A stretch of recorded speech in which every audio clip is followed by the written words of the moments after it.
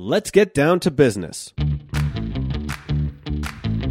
Welcome to Profits and Purpose, a Colorado Business Roundtable production that unapologetically tells the story that business is good through conversations with Colorado's business leaders. Please welcome your host, the president of the Colorado Business Roundtable, Debbie Brown. Thanks for joining us today on Colorado Business Roundtable, Profits and Purpose. And I'm excited today to welcome Lauren Furman, who is the Senior Vice President, State and Federal Relations with the Colorado Chamber of Commerce. Welcome, Lauren. Thank you, Debbie. It's great to be with you. I know I've gotten to know you a little bit over the past couple of years, but really this is our first time sitting down together in a venue like this, where we're talking to some of our business partners with Cobert. And I kind of want to start first with, how did you end up in the position you are? You've got such a prominent position and you represent the business community so well. Tell us more about you personally and how you ended up being in Colorado in this role. Sure. Well, thank you. It's a pleasure to be here today, Debbie. Appreciate the opportunity. I'm a bit of a unique background. I grew up in the Florida Keys, so when you live on an island for 18 years, it lends itself to a very interesting childhood. Most of my neighbors were snakes or alligators or scorpions, but I spent 18 years in the Florida Keys and then escaped to Tallahassee, Florida, where my career in politics really started. I got a master's in political science and an undergrad in political science also. And since Tallahassee is the Florida capital, it's kind of hard to avoid the political scene there. So I got a job working in the House Majority Office in the Florida legislature, and that's where I fell in love with politics and policy. It was my job to twist arms of the legislators in the caucus and try to convince them to go our way in leadership. And that experience established my career over the last 20 years in politics. It's so interesting. I was picturing snakes and lizards and the segue into politics and what you do. And it's a kind of a funny word picture, isn't it? It has a lot of similarities, right? Yeah. So I think it established me well in this space. After spending my time as staff in the legislature, I was recruited by a lobbying firm. And I always say after doing 17 years of time in Tallahassee, I was ready for a change. And so we started over. My husband and I started over, came out to Denver, Colorado with no relationships, no political background in this state, and had to establish ourselves, which we did. And at this point, I have now spent 13 years working for the Colorado Chamber of Commerce. Wow. And I would guess, thinking about folks who make a difference in the public policy sphere, now you're probably one of the most connected people in Colorado. So it's interesting that you haven't lived here longer, but you were able to make inroads really quickly. Thank you. It's really a job I love. I love being able to not be an expert on anything, but really working on a lot of different issues. And that has lent itself to building a lot of relationships with different industry leaders and obviously political leaders across the state. So it's been a really fun ride, and I continue to enjoy it every day. That's great. And I think I was even reading on your bio all the different types of industries that you represent or the different types of issues. That kind of leads me into, tell me a little bit more about the Colorado Chamber of Commerce. Some people used to call it Casey. Now it's the Colorado Chamber. Give us some of that history of what the organization is. Yeah. Sure. The organization started in 1965. It was created through a combination of the state's Chamber of Commerce and the Manufacturing Association here in Colorado. So it originally had the name of the Colorado Association of Commerce and Industry because that's a mouthful.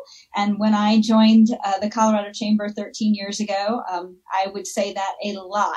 And I got very tired of saying that a lot. And so we simplified our name to the Colorado Chamber of Commerce a couple of years ago. It's been very effective. I believe people understand what a chamber does, and they understand what a state's chamber does. So what do? We represent over several hundred different companies, businesses, local chambers of commerce, trade associations, economic development organizations across the state. So every size of a business, every type of industry, we will be there to represent them. We are very actively engaged in lobbying for those business interests across the state. So you name it, whatever type of industry it could be, healthcare, energy-related tax issues, labor and employment. We try to be there for our members and represent their business interests. Well, and I know we've got some of my board members are also on your board. I think one of the things that's so unique about Colorado is there's a real collaborative spirit. So our organization thinks super highly of what you all do. And you certainly have a lane that's much different than ours as far as being more focused at the Capitol. So tell me more about that kind of work that you do focused on policies that affect business. Sure, absolutely. And we truly appreciate and respect the role that you have too at Coburn. We want to work together. It's always been my mission to collaborate with our partners, because if we come together on one issue or many issues, we are stronger as an army than if we're only interested in our own personal issues as an organization. So I want to make sure that we're working together and collaborating together. So how do we work? How do we avoid conflicts within our membership is a lot of the questions I get. We work through our policy councils. We have a tremendous number of experts in each policy area, whether it's healthcare, energy, tax issues, labor issues, and they serve on our policy councils. And we take the different pieces of legislation to those policy councils. And I ask the question, okay, how do we make this bill better? Do we need to kill it? Do we need to help pass it? What do we need to do when we go over to the Capitol? And so we have a team of myself and a couple other lobbyists who all work toward those goals of what our members tell us needs to happen with that piece of legislation. So we really try to communicate as strongly as we can with our members, understand what their issues are with a piece of legislation, what their concerns are, and how do we best represent them at the state Capitol. And that's what I think our organization does best, is really our priority is advocacy. And tell me a little bit more, Lauren, just so people who might not be familiar with the kind of work that you do, what's the scope of what you look at during a legislative session? Like, how many bills will come across your desk in some form or another? I mean, it's such a giant job. I don't think people really realize it when they think about your day to day. As you're laughing, you're like, oh my gosh, don't remind me. Probably thinking through of, looking ahead to January already. It is incredibly challenging. And after 13 years, I'm not sure if I'm ever going to be an expert at it. But the legislature has the ability to introduce hundreds and hundreds of bills, sometimes upwards of 800 to 900 bills. And your members will ask, well, do we need 800, 900 new laws? Of course not. Absolutely not. What you see are the same issues every year. A lot of times it's rare that you'll see a new idea come across our desk. And so we are reading every single one of those pieces of legislation. We're looking at what did we do in the past? What positions did we take previously? Is there any change to that legislation to make it better or worse? And then we still bring those issues back to our members and ask them, what positions should we be taking on that legislation? It's an incredibly challenging job. And especially when you have a legislature that meets for 120 days, but when a lot of the work gets done very, very late into session in a very rushed fashion sometimes. So we have to make sure that we understand that our positions are true to our members. They don't conflict with our members, but we also have to be able to move on a dime if we have to change that position. Right. And I suspect most people don't realize, even though the legislative session is only happening for a handful of months, really it's a year-round 24/7 on-call kind of job. I remember I was a chaperone one year when my kids were touring the state capitol, and I might have had a fifth grader. And the lady who was leading the tour, who was, perhaps a volunteer at the state capitol, told the kids, that isn't it interesting that these people are paid so much money to only work this many days? And I remember looking around to see if anybody else thought that was the funniest thing they'd ever heard, because, even though you're only there a limited amount of time, it's certainly a big, you have to keep your eye on everything. Absolutely. It's hard, and things move very fast or they can move very slow. So it's a pretty challenging job, that's for sure. But we've got a great team that help us. And I think most years we're very exhausted by the end of those 4 months, but we're happy with the outcome. Absolutely. Well, give us a sneak peek. What are the top legislative or policy issues that you're looking to in 2021? And again, we're in such a weird, fluid environment with COVID and recovery and stimulus, and budget forecasts are a little tougher, but you probably have kind of your 2 or 3 things that you're definitely keeping an eye on. Sure. No, absolutely. And keep in mind, we're just getting out of a special session that was focused on really a little bit of economic recovery and tax relief for some small businesses. But going into the 2021 session, I think a lot will focus even still on some kind of relief for those businesses, which we would be very supportive of. Big top issues that we keep hearing about, another bill that could create a state public insurance program, also known as the public option. This raised a lot of concerns with our members, especially hospitals and insurance companies across the state that really tried to, in past versions of the bill, control costs by those types of industries. That would be one issue that we'd be keeping a very close eye on. What keeps us really, really busy also are labor and employment issues. And once again, I think we're going to see another paid family and medical leave insurance bill. It would be an implementation bill as in a response to the ballot initiative that passed during the 2020 election. So we will be keeping a close eye on that and to see whether there's some improvements that could be made to that policy, because our members have a lot of concerns still with that policy program. Also, maybe a transportation funding bill, that every year we hear rumors of one. I think there's some traction on potentially another bill that could create some funding options for more transportation infrastructure efforts across the state. Another bill that folks are concerned about are drug pricing transparency. So obviously pharmaceutical companies are going to be very concerned about any bills that try to impose some kind of transparency requirements on costs. Those are some of the biggies right now. Mm-hmm. Those are some big ones. Yeah. So we've got our eyes on some of those, and I look forward to collaborating with you on how we can also maybe lend some voice to those issues as well. Absolutely. What do you think of, when I think of 2020, and COVID, I sometimes think about the unique challenges that have come just with the pandemic and not only the health concerns and safety concerns for people, whether they're customers or employees or your own family, but then also the corresponding economic issues that of course, run parallel to that.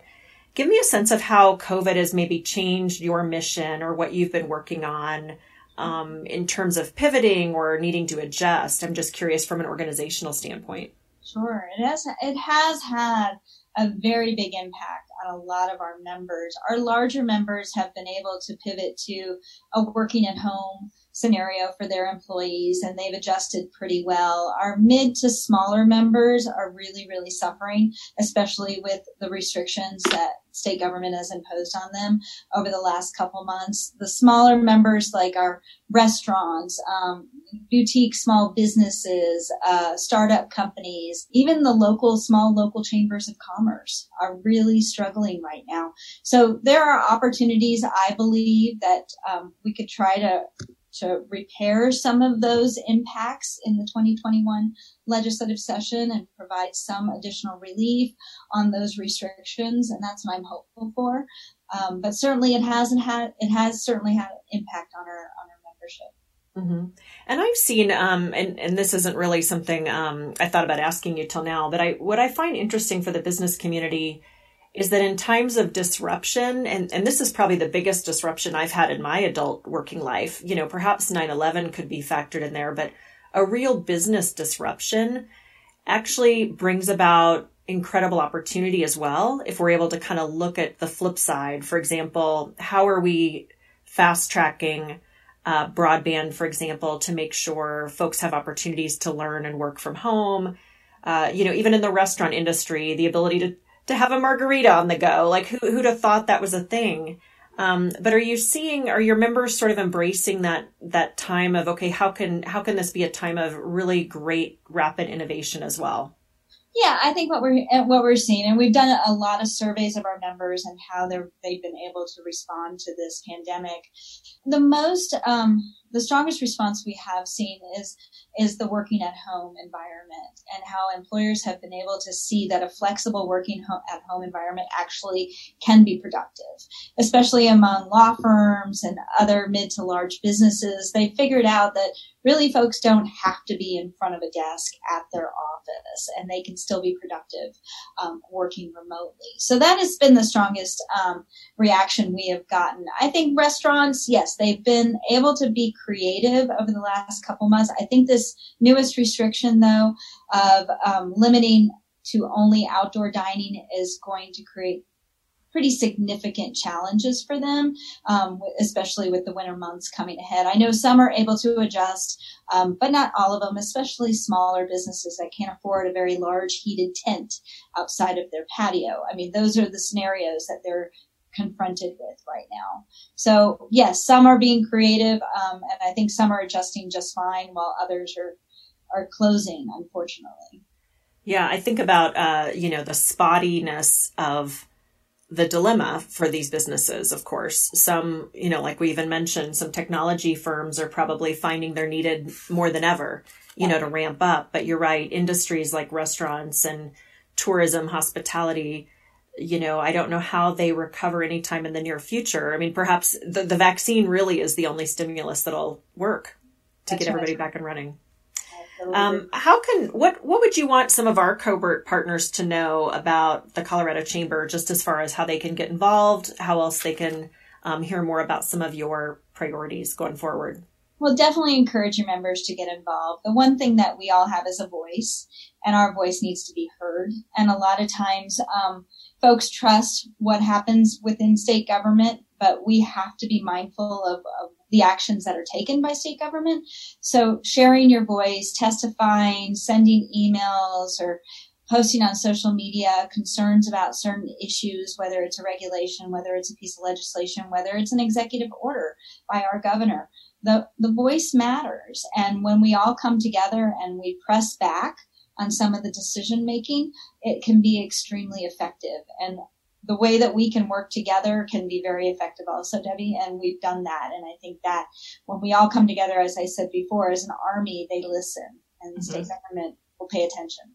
Yeah, absolutely. And on that note, I would say I feel like the business community really has the last year or so, from my viewpoint, and you've been involved in this sort of realm longer than I have, but really decided, boy, we're stronger together. Yes. And how do we amplify that voice through your organization and mine and a couple others that have really tried to utilize that power and might, that the business community is a force for good. And how do we know that when business thrives, we all thrive? So it's a good perspective. Right. That's exactly good. Well, thanks, Lauren, for being here. And I appreciate hearing more about what you're working on and all the different industries that you represent through the Colorado Chamber, and appreciate all the good work that you're doing to keep our state economically vibrant. Thank you so much for the opportunity, and thank you. Really appreciate the role that Covert has in this space and helping businesses across the state. The more organizations like yours, the better, and we all need to work together, and I appreciate what you do. Absolutely. Well, that's a good place to end. Working together is the thing. Yep. And appreciate you being on with us today. This has been a podcast for Colorado Business Roundtable. This has been a presentation of the Colorado Business Roundtable. Be sure to check out all of our episodes on podcatchers everywhere and cobrt.com. Our technical producer is John Ekstrom in Deft Communications. Thank you for listening to Profits and Purpose.